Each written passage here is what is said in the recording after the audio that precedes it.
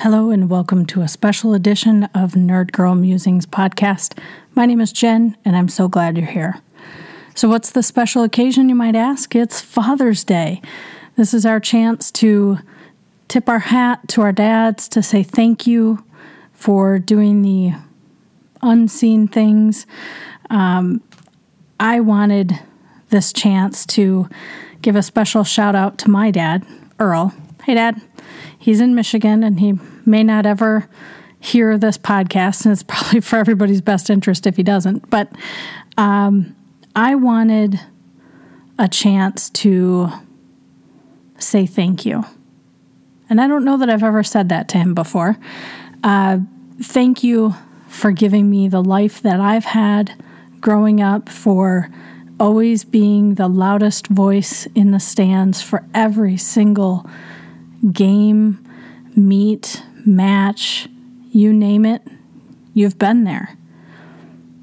I'm 43 years old, and I've competed in sports probably since I was 5, maybe. I can remember starting in soccer as a kid, but I've always done something. And there is not a time that I can think of that my dad wasn't right there. Maybe he was out there on a weekend after work throwing me balls so I could practice my batting. He would hit balls so I could practice my fielding. We would go out to the track so I could sprint. He was always there. And I'm not just talking about when I was small. I had the opportunity to play Little League softball growing up, and when I was in high school, my team was good enough that we qualified for the World Series. That was a long, long summer. I believe it was 1991, and you have to win at the local or district level, and then you have to win kind of a citywide level, and then we had to travel up to Alpena, Michigan, to earn the state title. And then we went to Indiana to earn the regional central region title. And then we brought it back to Kalamazoo, where we competed in the World Series, and we were runner-up in the world. Thanks a lot, Florida. But wow, what a summer that was. And no matter where I played, I could look in the stands and see my dad. And so that was a big deal. I competed varsity sports all through high school, but that didn't stop there. When I went to college, I went to school on a track scholarship, and I ran all over the place. And they would come.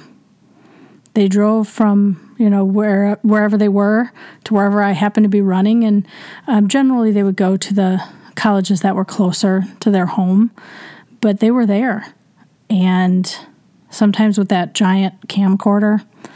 But I could always hear him yelling, and I knew he was there. And as an adult, I live in another state, and my dad or my parents have been here for hockey games, karate. I don't think they ever saw me in a karate tournament, but they came to karate classes, and they also were here when I earned my black belt. So that's a lot of time invested in me. Now, I am an only child, so, there's that. They didn't have to spread their time amongst others, but, I know as a working adult how difficult it is to get time off of work. And so I can't imagine all the vacation time he had to use or the short lunches he had to take so he could be at my game. I'm also very thankful that I have a father in his mid-80s that I talk to every single morning on my way to work.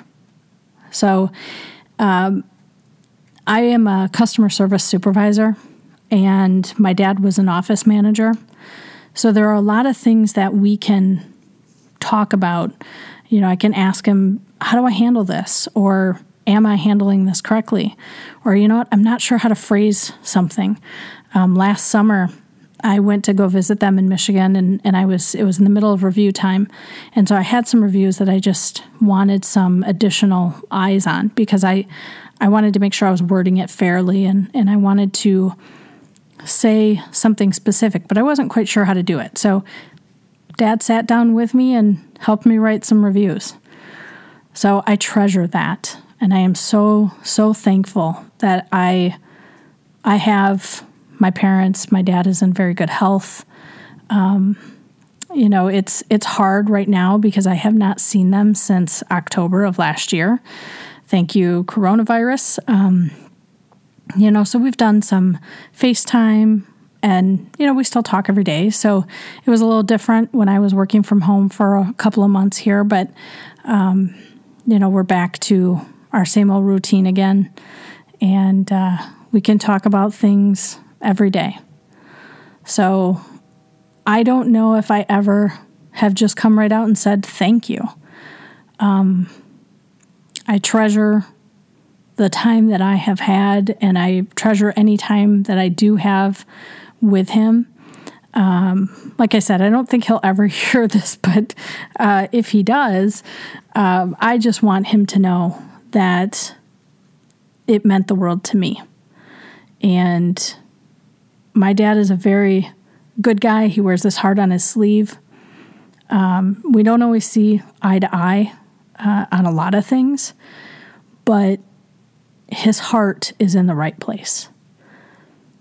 And that's something that I try to take forward with me, to always do the right thing, to treat others as I'd want to be treated.